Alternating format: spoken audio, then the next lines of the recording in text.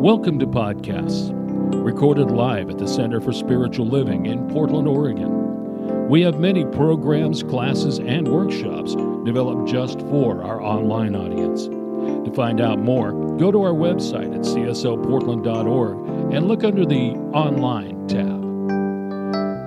Our mission is to open hearts, ignite minds, and make a difference. If you'd like to support our center and its video podcast, you can donate online at csoportland.org/donate. Allow us to become part of your extended spiritual community. Wherever you are on your spiritual journey, you are most welcome at the Center for Spiritual Living.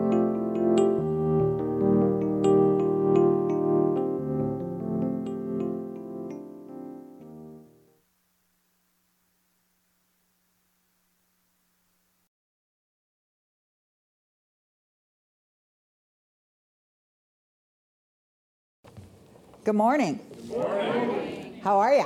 Good. Oh, no, I should have stood up when she introduced me. I thought about it, and then it was too late, because I was like, oh, good. They get to see the back of your head as you're being introduced. So, I am Reverend Gail Dillon, and I am so excited to see all of you. You may not know this, but I left pulpit ministry in December of 2021, and this is the first time I'm actually back on a stage talking to live people, so God bless you for being here. And I do want to do a call out, first of all, to Barb. B can't be here, but Barb gave me a place to stay, my husband and I. Courtney and Bernie drove down from Seattle just to be here for me. You know, I hope for each and every one of you that you have friends like that in your life, because when I was told, you have friends downstairs, and I'm like, I do. But the minute she told me, I knew who it was, and I burst into tears. I was like, oh my goodness. So that is part of this quote by Michael Beckwith. You are either pushed by pain or you are pulled by vision. And it sounds like, and I believed when I first found this philosophy, I had a choice. Well, I'm not going to be pushed by pain anymore. I'm just going to be pulled by vision. And then stuff happens, doesn't it? And you're like, oh, pain's going to show up anyway, regardless of what my vision is. And so it's not denying that we have the pain. It's how long are we going to stay with it, right? It's that, am I going to recognize that pain and not push past it? There are no spiritual bypasses. You know, I think it is one of the misnomers of this philosophy, if you will, that, oh, you have a cold. Well, what's in your consciousness? Well, nothing. It's cold outside, and I went barefoot. You know, it's pointing to people's pain like they're responsible. And that's not what this philosophy is about. This philosophy is about recognizing the pain and knowing that even in spite of that pain, you can move past it. You can move through it. Or sometimes you can live with it. The beauty of what Ernest Holmes teaches us is that we don't have to build a house in our pain. Now, I can say that because, trust me, I had a house in pain. It was decorated. And I was comfortable. I liked my pain. I was a victim. Everything was everybody else's fault. It was my ex-husband, and then it was my other ex-husband, and it was a boyfriend, and it was my job, and I anesthetized myself all the time. So there was no concept of there might be something different I could do. And then one day, and I am sure, you know, some people when they have a vision, they close their eyes and they see mountains and unicorns and all kinds of things. And I'll be honest with you, when I close my eyes envisioning, I see black. That's all I see. And that's okay, because what I get is I hear words. And I shared that with somebody one time when we were sharing a visioning process. And she was sharing, you know, eagles flying over mountaintops. And I'm like, well, dang. That's fabulous, and I'm jealous. And I said to her, you know, all I get is words. And she looked at me and she said, seriously, Gail, have you ever tried to figure out what an eagle flying over a mountaintop means? And you're just getting words and you think that you're being shortchanged? So the words that happened to me 21 years ago were, you need to do something different or you're going to die. It's the first time that I paid attention to, wow, I don't think that was a thought that I had on my own. And so I sought out like some way to find an anchor. And I knew nothing about spirituality or religion for that matter. I grew up, my dad played golf on Sundays. My mom didn't drive. So if I wanted to go to church, I went with the neighbor kids, and I only went to church because that's where all the kids went on Sunday. It just was not something in that I grew up in, the home I grew up with. We didn't have a religious base, if you will. And so I didn't even know what I was looking for. I just knew I was looking. And the first thing I found was a bookstore behind my house. It said something about spiritual. I thought, okay, I'll go in there. And I went in and I talked to these two women. I loved them. They were so open-hearted. And I went home and I read the book and I brought it back and I said, this is fabulous. And I can't go home. I can't go to my mom and tell her that I'm going to be a witch. I can't do it. I have drug her through proverbial poo my entire life. I can't do that to her. Is there something that is like this? Different verbiage. Just different verbiage. Is there something like this I could go home and say to my mom, oh my goodness, I found this. And she said, yeah, you want to look this up online? And I did. And that was the steps to start releasing the pain. I don't know if you've heard this story. I share it all the time. In fact, these people that really know me are going to be bored with it. But I love it because it's true. And it's two little boys go into a barn, and there is a huge pile of horse manure. Huge pile. And one little boy just jumps right in, and he starts throwing the horse manure all over the place. And the other little boy's back in the corner going, oh my God, this is, what are you doing?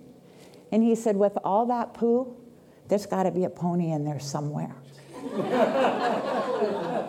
And I tell you that because your pain is just like coal turning into diamonds. Your pain is the fire that is going to make you grow. Now, I'm not saying, because when somebody said to me once when I was in ministerial school, oh, you have to have dark nights of the soul or you can't grow. Not true. Not true. Please don't go out and look for pain thinking, okay, the only way I'm going to find that pony is I'm going to have to cover myself in a bunch of pain. That is not true. You can spiritually grow by meditation, by journaling, by coming to a summer solstice celebration, by all kinds of different things. Being kind. You can grow spiritually just by being kind. And not to be afraid of pain. Not that I want to call it in, just so we're clear. Because I think, I don't know about you guys, I have found the more I embrace this teaching, the more powerful my word becomes. And why is that? It's done unto you as you believe. So the more I believe in what Ernest Holmes taught, and remember, it's just a synthesization, that's a difficult word, of all the other great religions and ancient wisdom. He never said he had come up with something new. What he said was, read what I read, and then make up your own mind. That is what hooked me in this philosophy. I didn't have to believe what Ernest Holmes believed. I didn't have to regurgitate anything unless I chose. But what I could do is take what he said and make it my own. And that's not really that easy when you're first starting out. I don't know about you all when you found your first Science of Mind Church, Centers for Spiritual Living, if you're new. But it started out as Science of Mind. It started out as one organization, and then we split. The center that I found in Kirkland, Washington was UCORS, United Church of Religious Science, and then there was an RSI, Religious Science International, and we came back together. Do you know what Ernest Holmes said to Charles Barker the day that they separated? Someday, he shook his hand and said, someday, we will be one organization again. He never had any doubt. He never said to Charles Barker, you're telling me that I'm not teaching this properly, which always fascinated me. Because everybody says, Ernest Holmes created this philosophy, and yet when somebody challenged the way he was teaching it, he didn't say, banish you to the kingdom, this is mine. I created this. He said, if you want to do it differently, go ahead. Go ahead. Imagine, if you will, how our communities would look different if we quit pointing out our differences to each other. My husband has written a song called One Color Red. And it really is. We all bleed one color red. And what would it look like if we could really look at each other and see each other and the truth of who we are?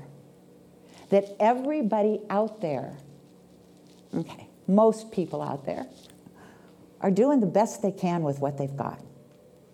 Now, do I think everybody? No. However, I do believe, as Ernest Holmes believed, that every single person is God-informed.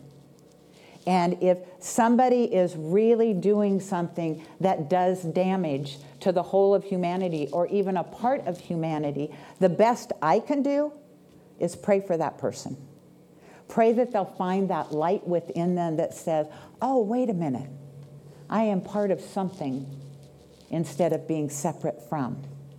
Because when I look at people that really consider themselves separate from, and they're holding on, right, with all of their might to this is the way life should be, whatever that is, and they're holding on tight, all you can do is pray for them. If you're in a position to do something more, please do so. For me, anybody that's a practitioner here, remember how hard it was that one that 1 week, go home, watch the news, not the channel that you like to watch the news on. Pick the opposite channel, whatever the opposite channel is. And instead of being in judgment, pray. Do you know how difficult that is and how judgmental I realized I was? Like, I don't want to listen to these people. They don't agree with me. It's uncomfortable. And yet, there's, what did you say in your prayer, 7 billion people on the planet now? 7 billion of us, we aren't all going to agree.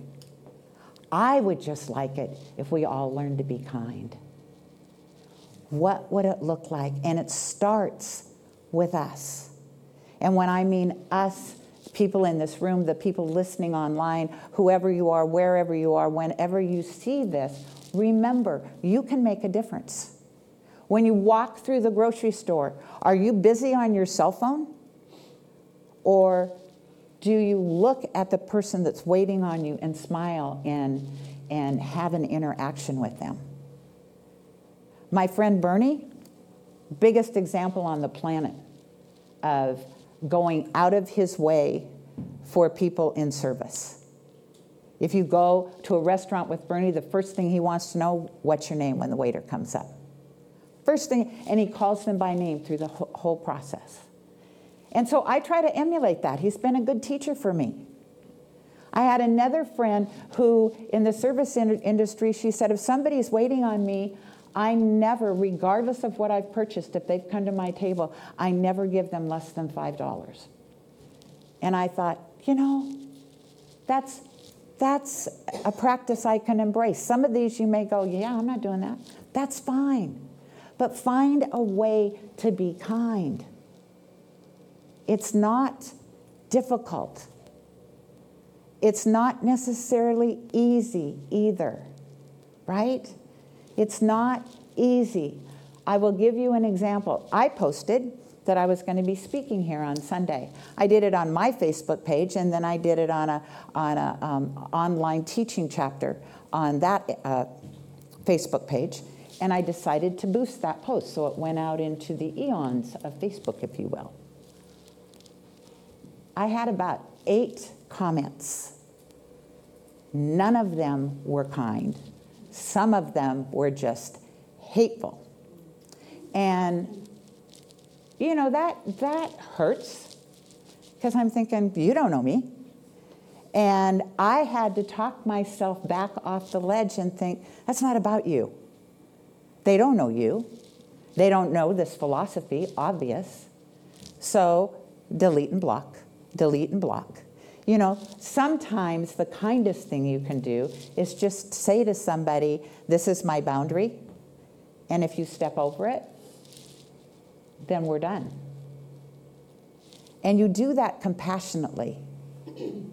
You know, when I was in Santa Fe and I talked about, you know, everybody, you know, we are an inclusive community, everybody's welcome through the door. And one of the people said to me, is your ex-husband welcome through the door? That was not a good relationship. He was abusive. And I said, no, he's not. But I would ask him not to come compassionately and lovingly. Because there are other centers, there are other places to go. And so you get to stand in your truth. The thing that I would love is for us to be kind when we do it. When somebody pushes one of your buttons, somebody says something to you, and you feel that pain, and you want to respond, instead of responding, take a deep breath and count to 10. Look them straight in the eye while you're doing it, because that will scare them. Like, ooh, she's not responding. And then if you really have nothing to say, just smile. Just smile. You have no idea the dances that you do with people and the expectation they have, because you've been doing it so long, you've forgotten that you're dancing. Normally, this will be in a relationship with your family or a relationship with your partner. And the thing to remember is, instead of going to work and complaining about your partner, come home and have an honest, open discussion with your partner. This philosophy, the science of mind, is to be lived and breathed. Just like I think the philosophy of Jesus is to be lived and breathed. And what we forget is, we're going to gather together on Sunday. We are going to have fabulous music. Both of you ladies, thank you so much. Fabulous music, great prayer. And then we go home and we talk bad about our neighbor or somebody at work. That's not living this philosophy. Now, I'm not saying you can change immediately. Do I go into judgment? Oh, heck yeah. However, when I do, I remind myself, do I want to be judged? Because here's the truth. Remember when they talk about in some of the classes, you give, you tithe, and then it will come back to you tenfold. Do you really think that's only about money? How you behave, what you put out into the world is going to come back to you tenfold. And so I remember the first time I really got that. I was speaking at Santa Fe Center for Spiritual Living. I was a ministerial student, and it dawned on me, my biggest fear was standing up there and speaking and being judged. And the next thought that raced through my head was, how often do you sit out in the audience and judge Reverend Bernardo? And I was like, oh, okay. So it really is that there are so many things. I know for a lot of people in this philosophy, they think that, especially if they grew up in a Christian religion and they were hurt, then they think, throw the baby out with the bathwater. I don't want to talk about Jesus. I don't want to talk about quotes from the Bible. Too much pain, too much remembrance. And yet, there are brilliant statements in there. And to remember, that is one of the books Ernest Holmes read. In fact, if you look at the Science of Mind textbook, in the back, he goes through quotes from the Bible and talks about them. And so there are great quotes in there. And so to remind yourself, why and what am I here for? And you get to choose. I can't choose for you. I wish I could. I wish I had a magic wand and I could go, okay, you get to be president next year. You get to be a rock star, honey. All of that. I wish I could. And yet that's not how it works. Even though I would love, and there are times I do and it drives him crazy. Well, if you think this way, sweetheart, think this way, sweetheart. And he's like, stop it. Stop it. We have to find this path ourselves. I found Science of Mind when I was ready to change my life. I was 50 years old. I wish, knowing what I know now, I'd been 18. But I wasn't. And so to remember, I don't know if you know that song, I am remembering who I am. I've come here to love, to serve, and to remember. And so I want to close. Normally I would close with a prayer. However, today I want to close with something out of 365 Days of Richer Living, because it absolutely speaks to being pushed by pain or being pulled by vision. And your vision, that is something you get to decide. All I can recommend is, with your vision, write it down. Spend some time with it. Make it real. And then I promise you, you can look me up on Facebook and say, no, it never happened. And we can talk about it. I promise you, if you start to really put your thought process into creating the life you want, it will unfold before you and you'll go, what? It has happened to me since I've been in this philosophy more than once. And so this is called, I am true to my highest principle. And it starts with a quote by Emerson. Thou shalt not profess that which thou dost not believe. Thou shalt not heed the voice of man when it agrees not with the voice of God in thine own soul. And so the prayer by Ernest Holmes. To profess is easy. To practice is not easy. All people proclaim their belief in God, but they rely on material help in every problem and prayer as a last resort. I now take my stand with myself. I have no one other with whom to deal. I am in my own world, and I now place God at the center and know that good appears at the circumference. I refuse to declare my faith in God and still continue in my old material patterns of behavior. Today, the Lord becomes my physician, my lawyer, my counselor, and my co-worker. I lean not on my own understanding. I depend on Him who projected me as His own. I shout from the housetops my own divinity. I cry out to all my dependence on the indwelling Spirit. I am not a metaphysician in name only. I practice what I believe. I pray my way out of every problem and prove God in every experience. The confines of my thinking extend to and include the good of all. I truly practice the brotherhood of man. I see each soul as God sees him and declare that his place in my life is one of blessing. I am not under the material influence of nations' economic beliefs, nor world conditions. I am an independent creation of a perfect mind, living the atmosphere of my own consciousness. God within, God without. Namaste.